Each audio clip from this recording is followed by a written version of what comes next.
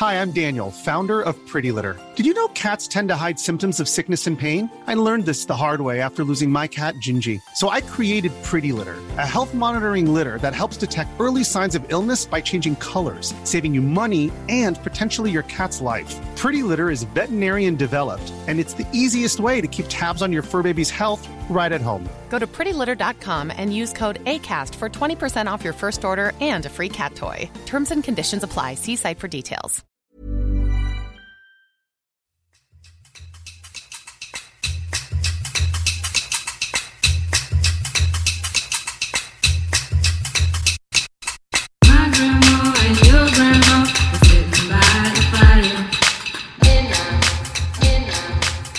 Hello, I'm Mika Simmons and welcome to the Happy Vagina podcast.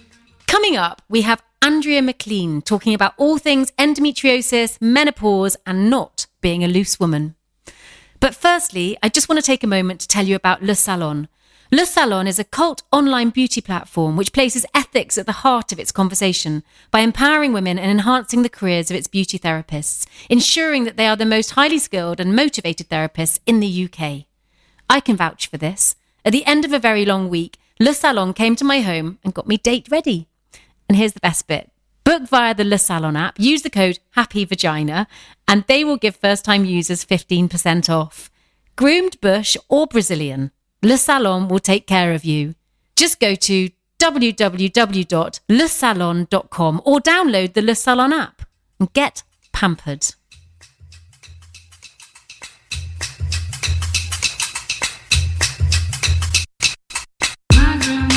Welcome to the Happy Vagina, where we shame bust thoughts and feelings around all things sex, gynecology and female body judgment.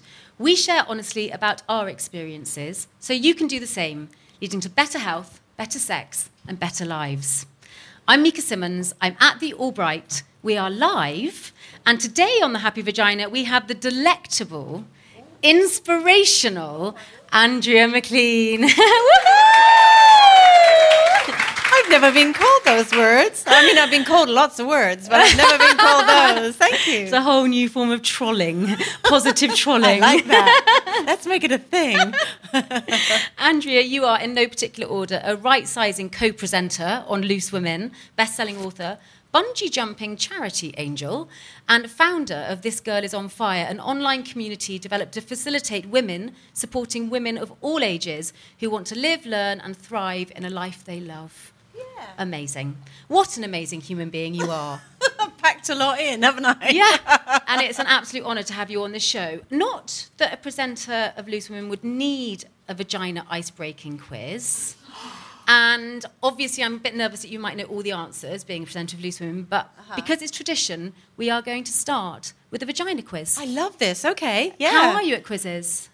Well, it depends what they are. If it's like maths, not great. You're not Carol Vorderman? Oh, gosh, no. She's way smarter than me. If it's Brexit, useless. Yeah. Which, to be honest, nobody knows what's going on, so that's not unusual. But, yeah, throw all things vagina at me. Let's see what sticks. Let's see, Andrea Mclean, what your vagina VI is, your vagina intelligence. Question number 1. Okay. First 5 are multiple choice questions. Right. There are more women who own a vibrator than households that own a dishwasher in the UK. True or false? True. Oh, it is true. Oh, is it true? Yes! I was thinking, what's more useful? Because, you can get someone else to do the washing up, but... I don't have a dishwasher, and I also have never tried a vibrator. Are you a fan of vibrators? I mean, let's just get straight in there. I don't have one at the moment. But you have used them. I have had them in the past. I've got a bit of a block around them, I think. Oh, I don't know why. give it a go. I Okay. got sent one as a present, and I kind of looked at it a bit, oh, right, okay. And then it was like, well, I've got it anyway. Might as well open up the packaging and see what this is all about. And I can see what the fuss is all about. One of our other guests was saying it just makes it really quick. So... Anyway, 56% of women in the UK have used a vibrator, which is a phenomenal statistic, I think. And their research, it was a company, Smile Makers, who make female sex toys. Their research also showed that vibrators are used among women for health-promoting behaviours and positive sexual function. So that's a positive fact. Question 2. Leonard Dunham said, women are attached to their uteruses. For me, an almost blind delusional loyalty, like I'd have it to a bad boyfriend. Well, I've had lots of those. Bad and boyfriends? I've married most of them.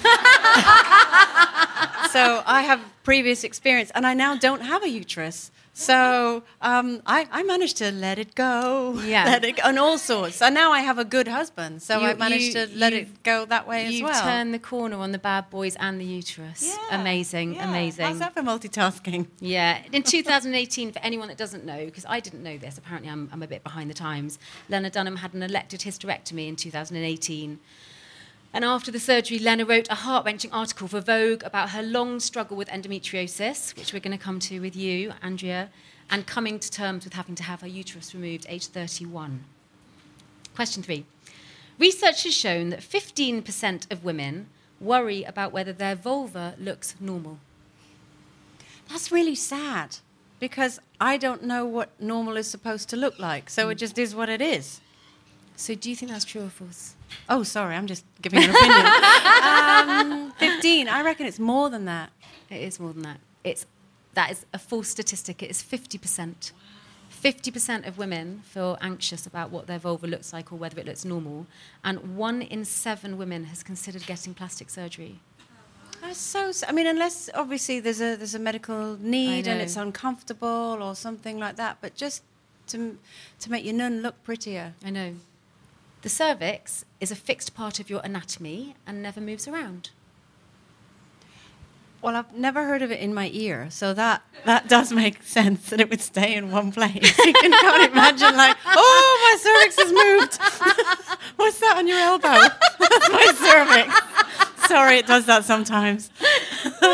I know it kind of opens and closes, but I don't know about moving around. Okay. Is that what you mean, that it opens and closes? Because that's how a baby's got to come out, doesn't it? It has to open. It's actually false that it never moves around. The cervix can move around. Is that what's on my elbow?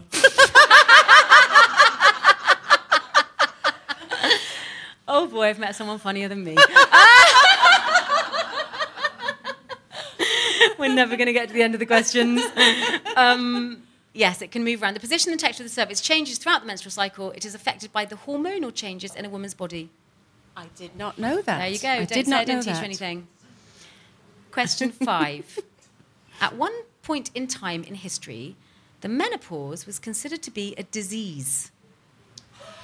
Probably true. Probably Gasps true. from the audience. Yeah.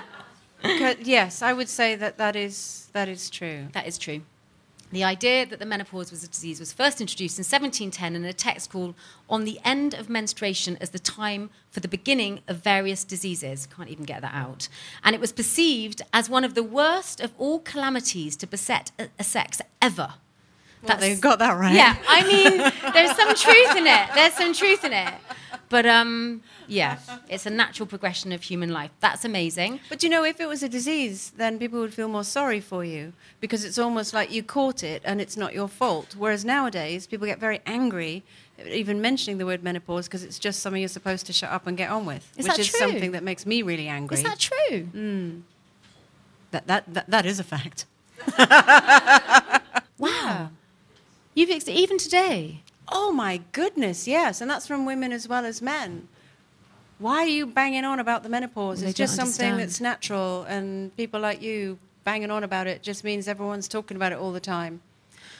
Do you think that the women that speak like that are women that haven't been through it yet? I don't believe that any woman who's actually been through the symptoms of menopause, or do you think some women go through it and just assume that you should keep it to yourself? A mixture of both. I think that some women are extremely fortunate and that their menopause is, like, obviously our menstrual cycles are very, very different and people have very different experiences of periods.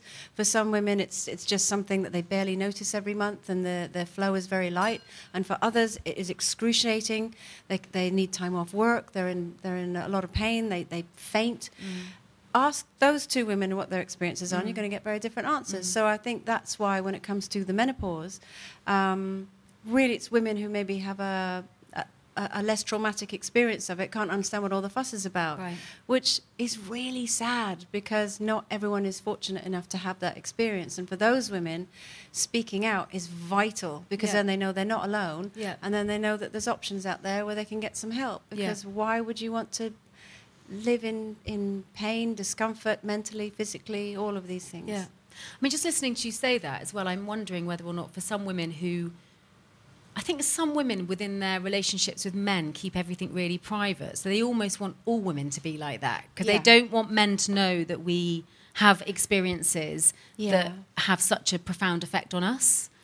So they're almost putting their shame on you, as in they feel ashamed of who they are as a woman and what we go through as women, and they deal with their shame by hiding. I think that is true, but I think it is also seen as it's not very ladylike. Because it's also as a generational thing, you're seen as you're meant to look nice at all times, and certainly in the way that I was raised, and I'm not like this, but how I was raised, you look lovely, you look clean and fresh, and you have your husband's dinner ready when he comes in the door, and when he asks about your day, you say it was fine. How was yours? Yeah. And you don't have any emotion experience or not necessarily. Your job is to be a lovely woman, and you don't necessarily.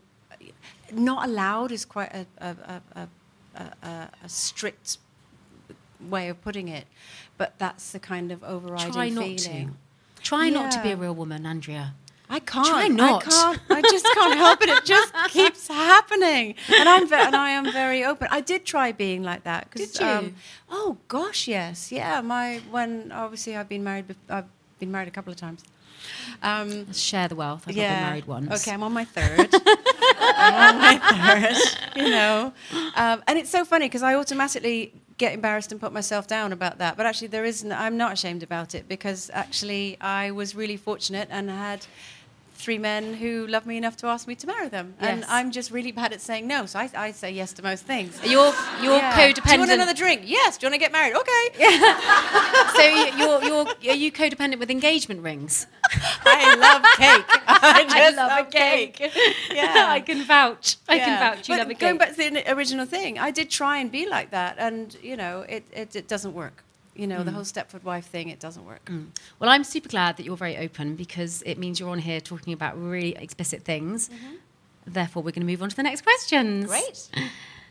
5 quick-fire questions for you. Okay. Question 1. Brief or G-string? It depends on what I'm wearing. It's sometimes... Got a yes from the audience. Let me hear you say, yeah.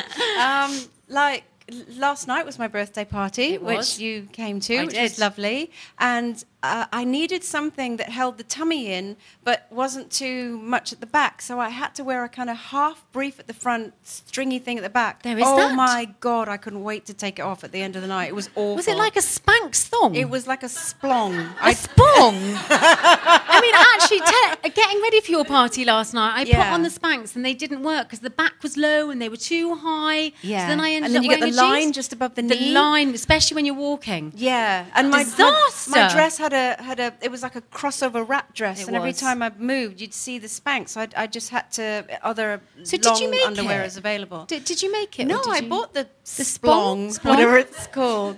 But then on a normal day, like today, I've just got normal knickers on. Brief. Are they briefs? Yeah. Like just like a pant? Yeah, they are a pant. And on a normal day, would you wear a pant? Would you? Yeah. Okay, good, thank you. Next question, Brazilian or bush? I like a tidy bush. A tidy bush. Yeah. Groomed. I'm groomed. We've coined it. We've coined it. The groomed bush. I've always... I like being tidy. Yeah. Yeah, but no waxing. I tried it once and I cried. Oh, Andrea, that's so... I was literally going, please don't do the other side. I'm fine. And I was kind of raising off the bed and she was like, no, I need to do both sides. Literally wiping tears, mascara and snot, going, I'll be totally fine. And she did. And I never went back again. No. But what I've been lasered. So I had my legs lasered and then the 2 sort of sides done so that... And it is really good because then when you wear bikinis, you don't get that rash. highly recommend it. It's very good. But no, Groomed bush and lasering for Andrea Mclean. Yeah. Next question: tampon or moon cup? Well, nothing now. Nothing for you. I was a tampon girl, but I'd never heard of a moon cup, so I probably would have given it a go. And interestingly, my daughter is hopefully never going to listen to this, so I'll tell you. She's 12, nearly 13. Yeah. And so obviously we're going through those options at the moment. And so I've bought her the traditional things of pads and tampons and everything, and she's using pads at the moment. But I'm interested in introducing her to the moon cup. I just don't know how it works, but I love the idea of it. It sounds hygienic. Yeah, I don't know too much about them, and I don't know if they're suitable for younger. Is she just started her periods? Yeah. I think they do suggest mostly sanitary towels, don't they? I don't know about a moon cup she's for a quite teenager. ready for the kind of intricacies of getting also it up the there. washing, and I think yeah. And at school, how would you do that and people would see and things? So maybe when she's a bit older. Yeah. She's very lucky to have you as a mum. Gosh. I'm very open. What should we talk about? Nothing. Go away. That's what I was like with my mum. Question 4. Clitoral or G-spot? Clitoral. G-spot's a lot of fiddling about, trying to find it. There it is. No, it's not. There it is. Oh, God, forget it. So, yeah, it's a kind of every time. You know you're going to get there with the clitoral orgasm. Yes. Super quick as well. See, I find them quite hard work, clitoral orgasms. Like, they take me quite a long time, not on my own, but within a sexual relationship. Oh, I always help. Oh, gosh, always help. Otherwise, you're there for ages. Yeah. I'm not adverse to helping, but I do recently, my research is going to absolutely kill me. She's like, you can't say this on every single podcast, but I have done, because I have literally recently discovered the G-spot. As in a really easy way. Oh. It's just been happening. Oh, that's really interesting. Yeah, we've actually split up, so this is a bit of a problem. So is it... You do not want your daughter to listen to this. I'd quite like him to listen and come back. or my mum. But is it... So you found it. So is it on the front wall or the back wall? It's behind your clitoris at the front. Next question. Vibrator or vegetable? What, as in just a choice? Or... I've never tried a vegetable. That's the answer. Oh, okay. I like to use things that are made for what they're there for. Yeah. If that makes sense. Yeah. Yeah, it does. It does. You'd be surprised at how many people have tried a vegetable. Okay. But we won't go there right now. Okay. Andrea, I never look at my vegetable drawer in the same way. I'm going to go home and Amazing. You got 4 out of 5 of the multiple choice questions right. So you've got a very high vagina intelligence. That's amazing. VI. Yeah. Do I get like a GCSE or anything? She wants a certificate. Do you not be happy with a sticker? I mean, the happy vagina. I mean, literally, the happy vagina's got huge legs. Literally, like, yeah. Okay. Oh, thank you, Andrea. Just to get a bit more serious now. We sat next to each other at a women's awards lunch and we bonded really quickly. I got a massive woman crush on you. And we talked about being bullied when we were in our teens and how we handled it. How we handled being bullied by other women. And I was really inspired by how you handled it. And so, not surprisingly, because what you told me was you didn't... What I did is I got in there with them. I toughened up and I kind of became someone who didn't let anyone near me and became quite naughty. I became quite naughty. And what you told me, if I remember correctly, was that you stayed really true to yourself and continued to protect other people and put boundaries in and make sure that everyone knew they couldn't do that to you. Is that right? Yeah, and I've stayed the same my whole life. And sometimes it's lonely being in that place because not everybody likes you when you do that. When you're so true to yourself. Yeah. And not surprisingly, based on that, you have now launched this phenomenal platform called This Girl Is On Fire, which is for women of all ages and inspires them and gives them tools to become the very best version of themselves. Yeah. Can you just tell us a bit about how that came about? Well, the website came about firstly because I'd had the hysterectomy. So it came about really organically. I didn't set out to form a website to help women. But what's so interesting, when you look back on things on hindsight, it becomes really clear that that's what you were always meant to do. And all these little things were happening to push you in a certain direction. So I had severe endometriosis, which is why I had to have a full hysterectomy at the age of 46. And what happened was, I work on Loose Women. It's a live daily TV show, so there's lots of people watching. And I didn't want to tell anybody why I was going to have time off work, because I thought, well, it's really personal. It's nobody else's business. And I'll just quietly go away for a while and come back again. And then lovely Linda Robson, I was working with her that day. Linda Robson from Birds of a Feather fame. We call her Nanny Linda, and she's just so wonderful. She looks after all of us.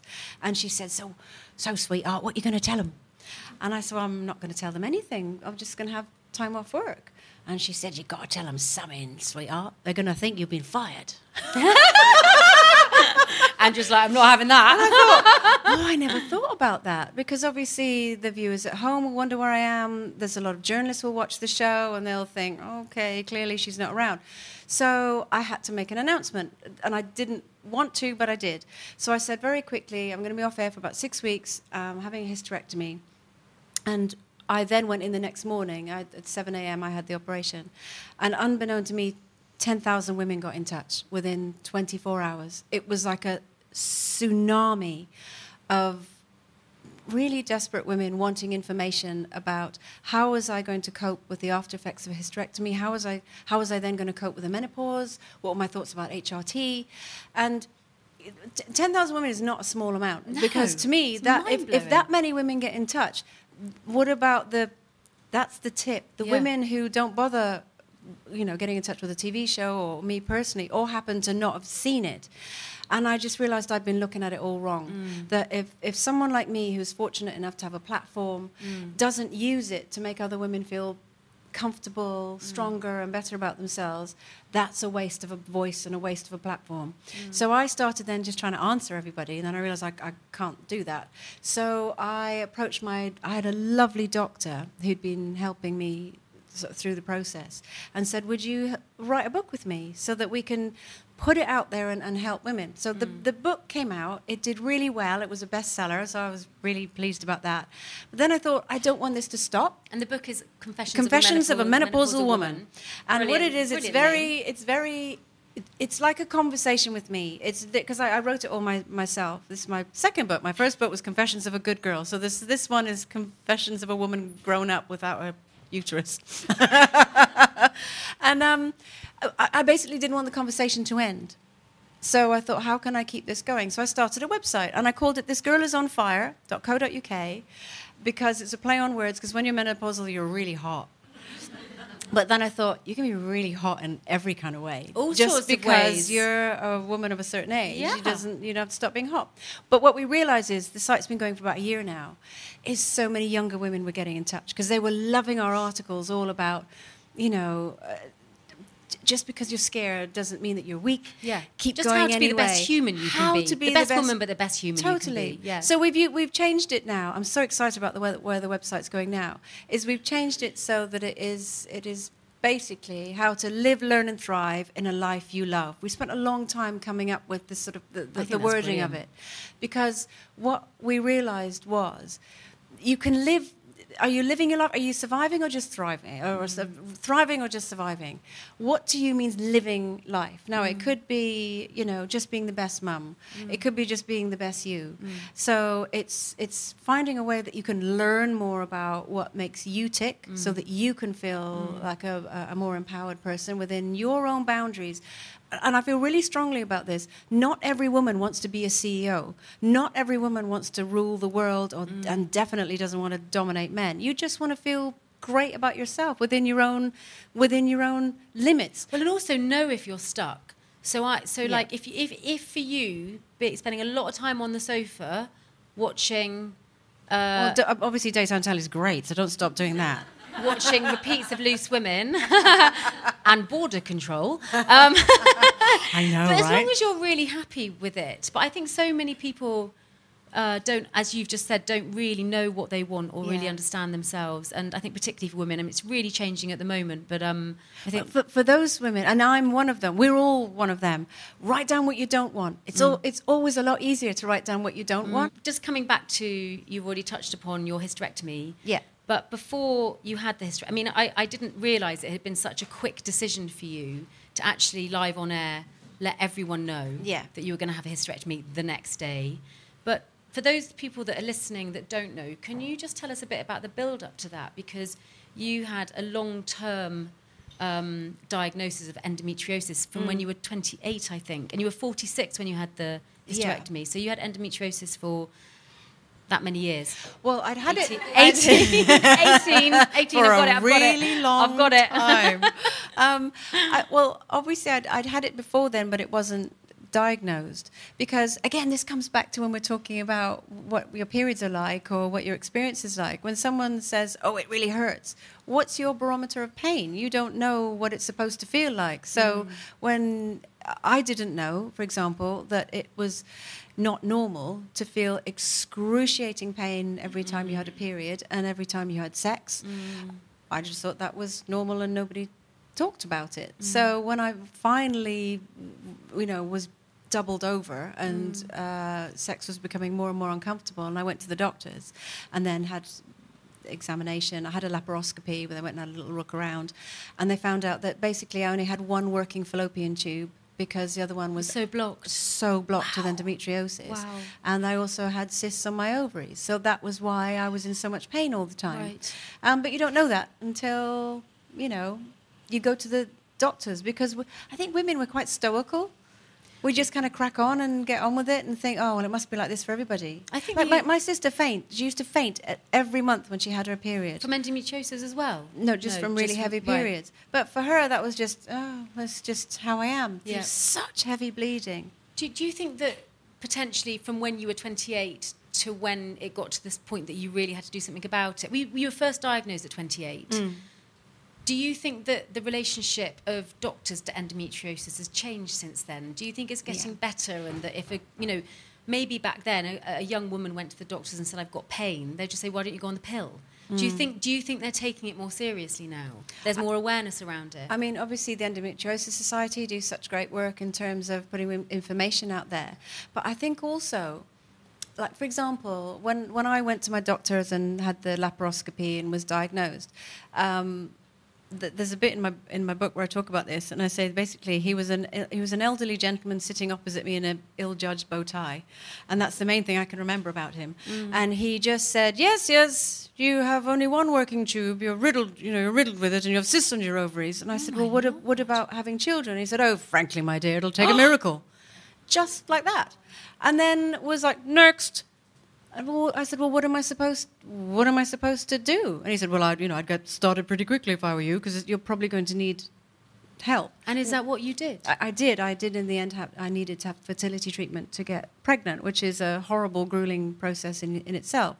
But I think now a doctor wouldn't, I hope to God, wouldn't put it in that way to a young woman sitting and literally just send you out in the street. And I remember walking out into the street, and all I could see was pregnant women everywhere.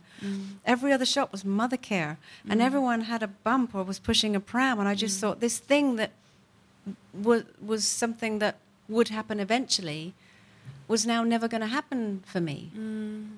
And I think hopefully nowadays they'd be a little bit more empathetic and supportive. But you've also said about that you're the type of person that when someone says no to you, you think, well, how can I make it happen? Yeah. So what did you...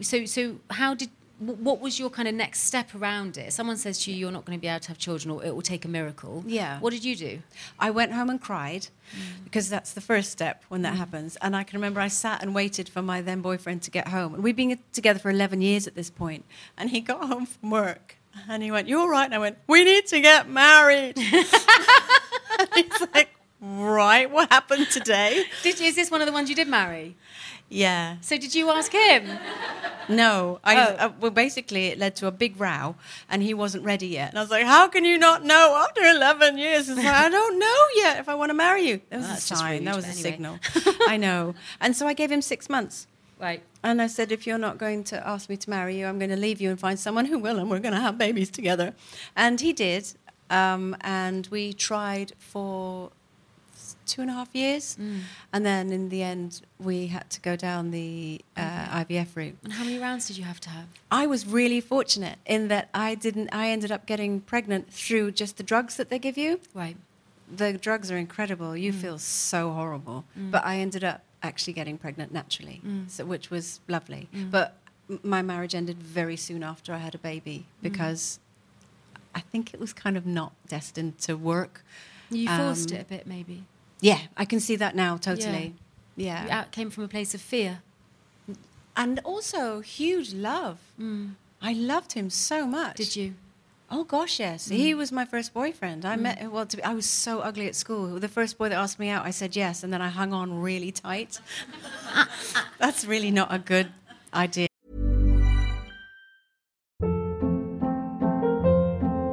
Hold up. What was that? Boring. No flavor. That was as bad as those leftovers you ate all week. Keke Palmer here, and it's time to say hello to something fresh and guilt-free. Hello Fresh. Jazz up dinner with pecan-crusted chicken or garlic butter shrimp scampi. Now that's music to my mouth. Hello Fresh. Let's get this dinner party started. Discover all the delicious possibilities at hellofresh.com.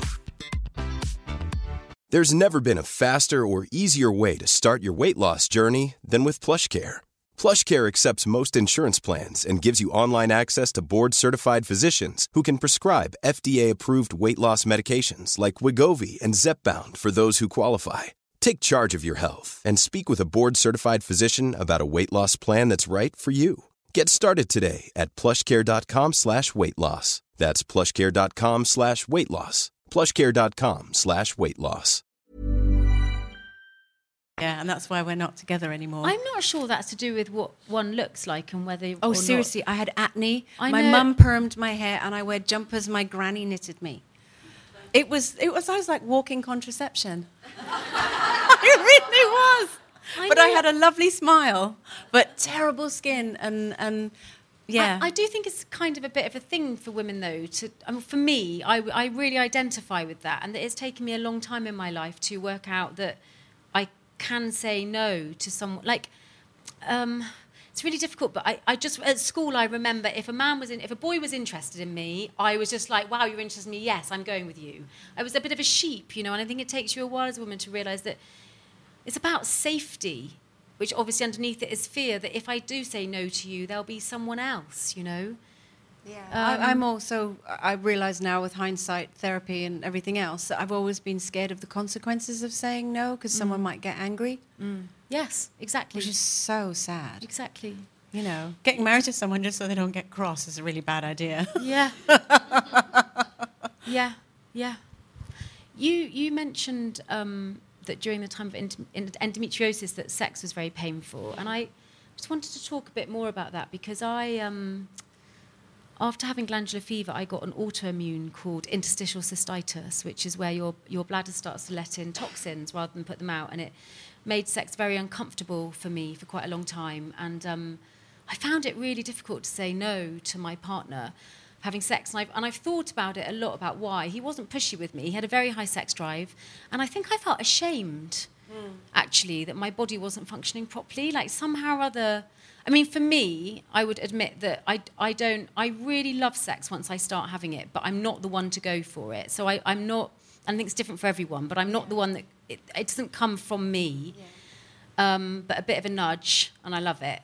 I did say yes to having sex sometimes when I really didn't want to with the interstitial cystitis, and I didn't really nurture myself, and I just wondered if you identified with that at all, with the endometriosis. 100%, and not just with the endometriosis, but after having the hysterectomy as well. Because when you have a full hysterectomy, if your ovaries are removed, you go into full surgical menopause, which is very different to a normal menopause, because essentially your engine's been removed, so your source of estrogen is switched off overnight.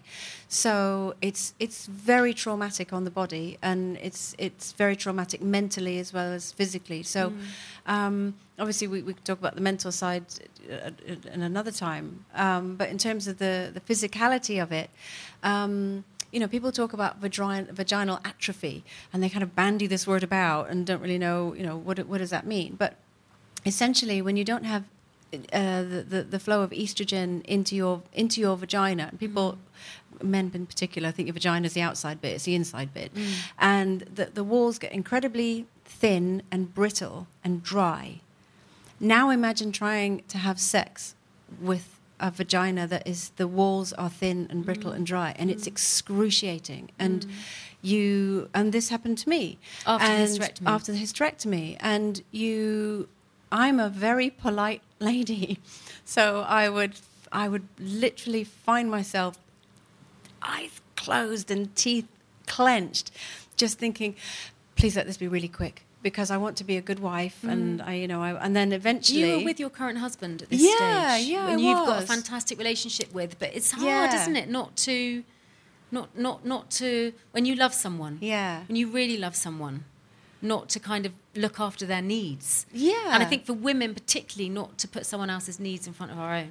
Definitely. And the thing, I was also, and I still get it sometimes, obviously, because of the hysterectomy, I get cystitis all the time. Right. And that apparently is really common. Bacterial cystitis, so one that can be treated with an antibiotic if you needed to, Yeah. But it's horrible. So obviously then you don't feel like it because things are in pain. But luckily I went back to my doctor who said, right, okay, that's what's happening. And hugely recommended, don't go anywhere near a willy without lubricant. It's like, right.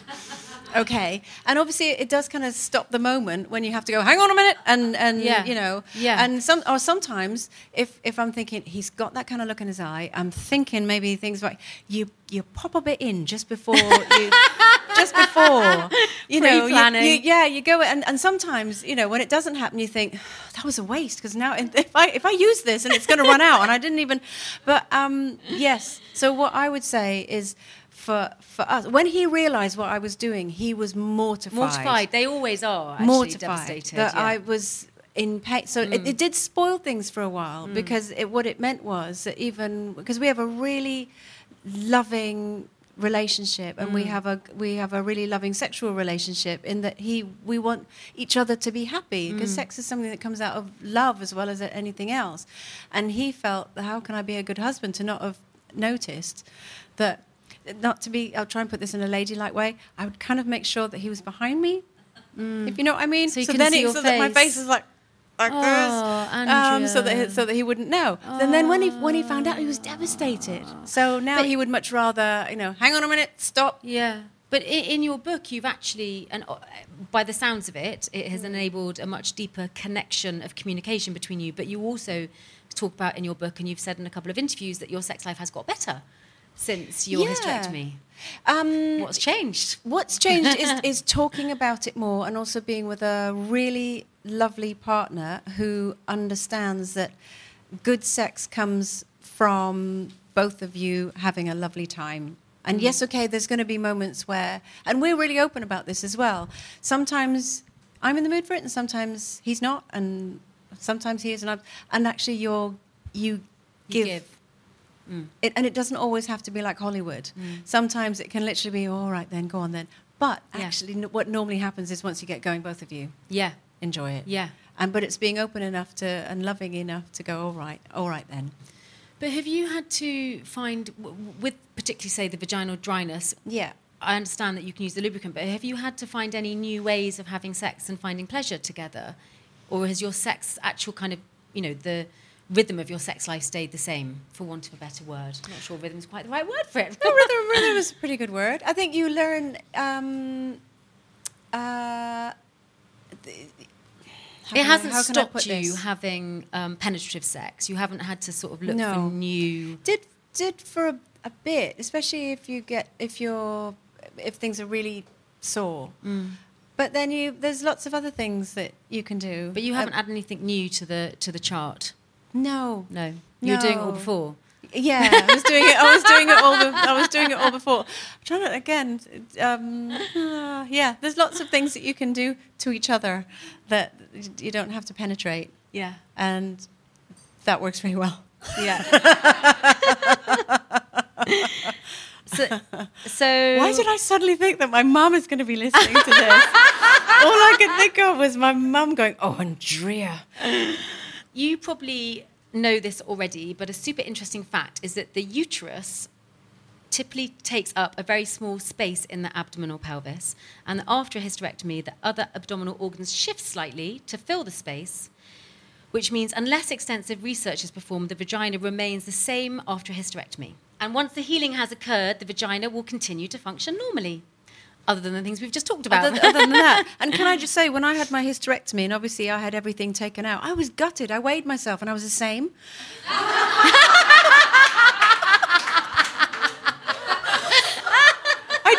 I genuinely thought, well, this is brilliant. There's bound to be at least a couple of pounds. Nothing. I mean, we have got an obstetrician in the house tonight. I know. Can you tell us how much they weigh?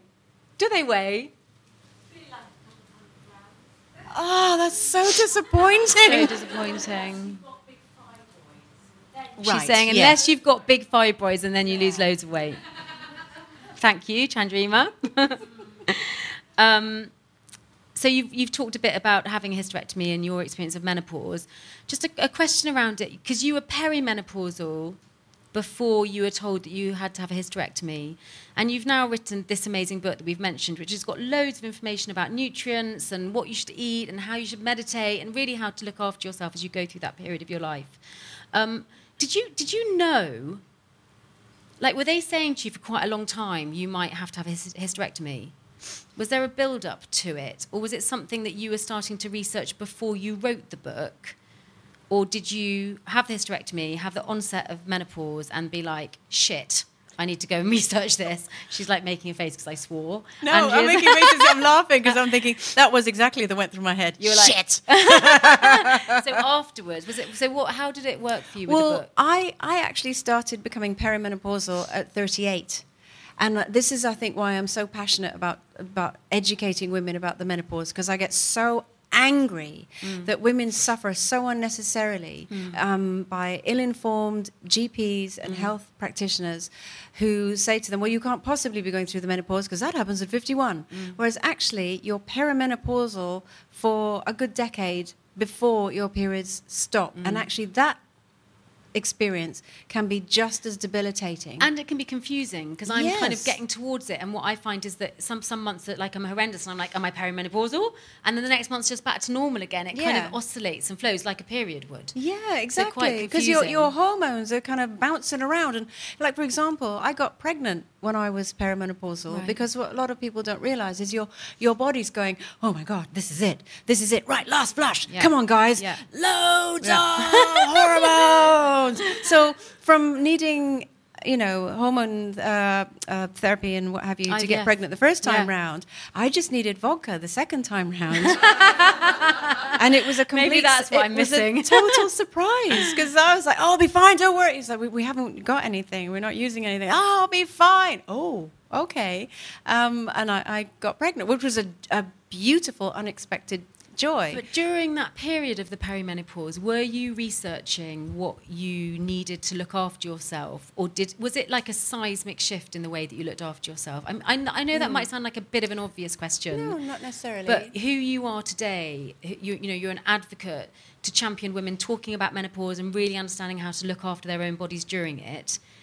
Did that all happen after the hysterectomy? Yeah, it did. I mean, in terms of looking after myself, I properly started going through the menopause in terms of the perimenopause when I was 42. So I was experiencing horrible night sweats. I mean, people talk about night sweats and think, oh, you get a little bit hot. You don't. You literally soak through pillows. You soak through duvets. You wake up and you want to cry because you're so wet. Everything is soaked and you're so hot. And then I started having hot flushes. Anytime. On TV. That happened, I have a top tip for anyone who's listening. Obviously, happy vaginas do the menopause and everything else. Yeah. But this is a tip for your armpits, not for your vagina. Yeah. No, this is just a top tip. Obviously, when you have a hot flush on live television in front of millions of people, it can be stressful and debilitating. And so there's a wardrobe lady who is in charge of just making sure we're all neat and tidy. And she said, look, this is a little tip that I use for when I'm working with male presenters, and they sweat a lot. So you stick sanitary pads under your armpits. You literally say, I know, I saw your face like, what is this madness? And it's not the thick ones like overnight, because everyone would see it, but it's like the thin panty liners. Yeah. And you just... The light flow. Light flow panty liner under my armpit, stopping the sweats. Totally works. It totally works. And also you feel better because you know that the absorbent bit is by under your arm. And every now and again you can just go, have a little dab. I mean, the for me, what's really phenomenal about just jumping back to the beginning of this conversation where we were talking about shame and how some women don't want you to talk about it. Like, how can you not? And if you've got in your head that you can't talk about this thing, and then you're sweating profoundly in front of people in public, the level of shame that you go into about yourself as a human being is beyond. It's just not acceptable. And also, let it out. As a middle-aged woman as well, and I feel really, really strongly about that. I feel really strongly about lots of things today. Is that good. You're halfway through, not halfway done, and you've got this lifetime of experience. You've learned from your mistakes. You've learned you don't have to say yes to every question that you're asked. Yes, yes. But why is it that just because you're at this time in your life that you're, whether it's going through the menopause or what have you, that suddenly you are no longer useful or relevant. Yeah. And part of that can be because of the debilitating side effects of it. So you kind of hide, don't you? I mean, I know that on my really bad cycle months, I kind of feel slightly mad and like, I just don't ever want to go out again. It makes you kind of become more introverted. I think that's what I see often with friends that are going through menopause. They become very introverted. Andrea, if you were going to choose 5 top tips from your book that people who are going into menopause should do, what would they be? Okay, number 1, there are 34 symptoms of the menopause. Google them. Look them up. I mean, obviously you can buy my book because it's all in there, but you don't have to. You can just Google them. Confessions of a Menopausal Woman, for those of you that missed it earlier. Because that will save you so much heartache and mental stress. Because exactly what you just said, am I? I can't be. I'm in my late 30s or I'm in my 40s. Thank you, I'm not, but yeah. But do you know what I mean? And you think that can't possibly be me. Google it, and it will make you feel so much better. So that's number 1. Number 2, keep a diary. Keep a diary of, and I mean, actually I think a written diary, apart from the fact that it's been scientifically proven that the action of writing something down with your hand rather than typing it into a phone releases stress just in itself. You're letting stuff go. So I keep a journal every single day, and it is so good for you. Write down, put the date, how you're feeling mentally, physically, all of that. And what that means is not only will you feel better, but when you go to the doctors and you can say, I have been feeling X, Y, Z for this amount of time, and then you have something to back it up so that you don't have some unsympathetic face going, well, what do you mean by you're just not feeling yourself? You can say, I feel, whether it's anxiety, depression, dryness, all the symptoms. So how many is that? Google it, keep a diary, communicate with your partner, because if you're going through something that is so utterly life-changing and you're expecting him not to notice, you're mad. And he thinks you're mad. It's very difficult, actually, just touching on that. I've got some male friends of mine that are finding it really, really painful. Having their with their partner. Through menopause. Yeah. I've had they lose them. They feel like just they lose as many them. men stop me in the street as I've had women stop me in the street. Yeah. And I had a man recently literally break down in tears at me as I was paying for my car park, which I don't mind. That's fine. And I gave him a big hug. Doing good work, and he broke down in tears and said, "Your book has saved my marriage." Oh God, I'm going to cry now. That's amazing. Because he said, I didn't understand what she was going through. And she read it. She cried and said, just read this book. Wow. And now I get it. And I understand that, yes, she's not feeling herself. And it's not that she doesn't fancy me anymore. Sex hurts, but she doesn't know how to tell me. And now I know to be more receptive. Get some lube. Exactly. Hold on, get in the lube. Exactly. And, I've had lots of women saying that they bought the book and just handed it over. And, the men have gone, what the hell is this? Why would I want to read this? But that's a way of opening communication. And open a bottle of wine if you need to and sit down and go, I'm going to have a really hot, embarrassing conversation with you, but I think we need to talk. We're not getting divorced, but we need to talk. We might get divorced. We need to talk. 2 more. Oh, gosh. Meditation's been big for you, hasn't it? Was that something that you've always had in your life? I've always been quite woo-woo. I've always been into, I've done yoga forever. And everyone thinks because I do yoga, I must be really good at it. I'm terrible at it. I'm really bad at it. I'm really annoyed at my husband because he's only been doing it for 3 years and he can fold himself in half. Well, that's just wrong. It's just, I mean, you what? know, he literally can just do that thing of folding himself in half. I'm really bad at it, but I don't do it I don't look like a, bendy, flowy yoga person. But mentally, it's so good. And is there any evidence or research to show that meditation and gentle yoga rather than kind of Ashtanga helps menopause? 100%, because depression and anxiety is a huge part of going through the menopause because of all the hormonal changes. It's something suffer is such a horrible word because people are suffering much more worse things than I am. But when I've just come through a really, really prolonged, difficult spell. Not that you would ever know it because I showed up every day at work and I smiled and did my thing. But at home, it was a very, very different story. I was I was in a very dark place.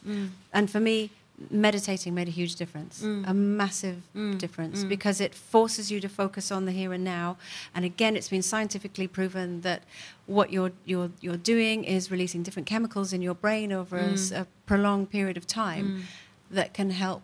Clearly, it's very different and I do take medication for anxiety, and I have taken medication for depression. I'm not saying throw away the tablets and just sit still for a little while and it's all going to be all right. It's not. But on top of all of those things, I would hugely recommend it. Can I add one, even though I haven't gone through menopause please. yet? Yeah, because I'm learning. Actually, I think that there's just women everywhere really being much more vocal. Women who have a voice within the public realm. And I would say that the fifth thing should be keep having sex, whether it be with yourself or with a vibrator. I understand that to continue to have pleasure and sex is actually really beneficial. Yeah, Meg Matthews was one of the first people to ever mention this. Phenomenal. Get a vibrator. It was it was so brave of her. Yeah. Because everyone kind of went, oh my God, this woman talking about masturbating is good for menopause. But she's right, because not only does it literally help get the juices flowing, but it helps you mentally connect with yourself again and allow yourself actually to feel good again. But it must also sort of tell the body that things are okay, because if you kind of just sink into the change without fighting it, so if you just kind of let yourself become retreated and isolated, then... I also think it goes... excuse the pun, but deeper than that. I think that it also becomes something you associate with trauma.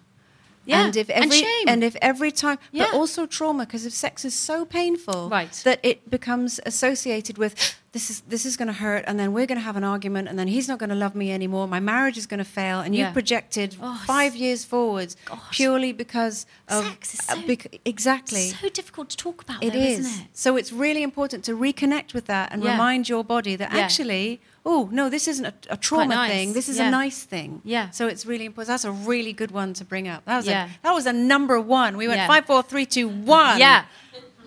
Is there anything around the conversation with menopause that is now kind of, as I just said, it's growing and it's really exciting. Is there where would you like it to go? What do you think needs to happen now? For me, and there's a lot of controversy about this because it was in the newspapers a little while back, and it was introducing the topic of menopause in schools. I mean, I know I can swear on this, they lost their shit about this. Did they? Why the hell are we teaching kids about the menopause? They've got enough to be learning without... Really? And I completely disagree. Because if you're going to educate children about everything to do with the female form, why on earth would you not tell them? And biology. Because this was the argument that some women had. You're burdening them with something that they don't need to know yet, and all they're going to do is stress about something that's happening in the future. You remove that stress if you're educated and you know how to make yourself feel better before you get to a point where it's so normalize awful. It. Just normalize it. Normalize it. It's you don't think about it until you get into kind of like 30s, and then suddenly it's like, I mean, it's terrifying. It's like, to quote Withnell and I, it's like the fear. It is. But how I sort of draw a parallel with it is, again, coming back to my daughter. Imagine and we are lucky that we're in a culture where we talk about periods. It's educated in schools. But imagine if we lived in a world where no girl was ever told what a period was, and one day she was bleeding and no one would talk to her about why this was. And she had to figure out for herself how to deal with it. She couldn't go to her mum because it's just something that's natural and we're not going to talk about that. Well, that's an insane That's thought. barbaric, but that's what we're doing with the menopause. Yeah, it's really bad. Okay, talking more, early year education around it. Brilliant. I could talk to you all night, but we are running out of time. I've got one more question for you. Okay. If your vagina could talk today, or it can be any day, but if your vagina could say something to you, what would it say? Do you know what it would say? It would say, I'm a really happy vagina. Yeah!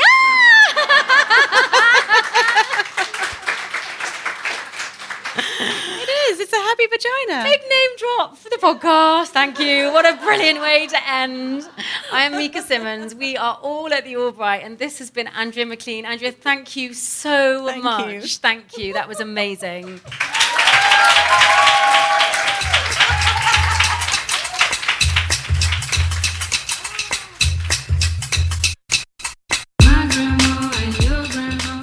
I hope you've been listening intently, as well as downloading the Le Salon app from our sponsors.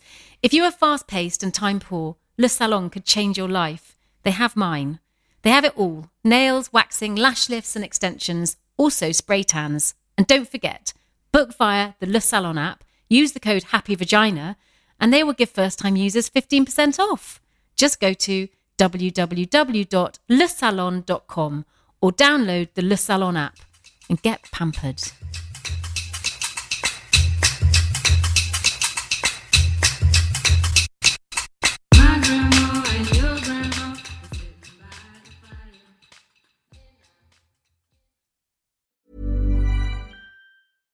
Hi, I'm Daniel, founder of Pretty Litter. Cats and cat owners deserve better than any old-fashioned litter. That's why I teamed up with scientists and veterinarians to create Pretty Litter. Its innovative crystal formula has superior odor control and weighs up to 80% less than clay litter. Pretty Litter even monitors health by changing colors to help detect early signs of potential illness. It's the world's smartest kitty litter. Go to prettylitter.com and use code ACAST for 20% off your first order and a free cat toy. Terms and conditions apply. See site for details.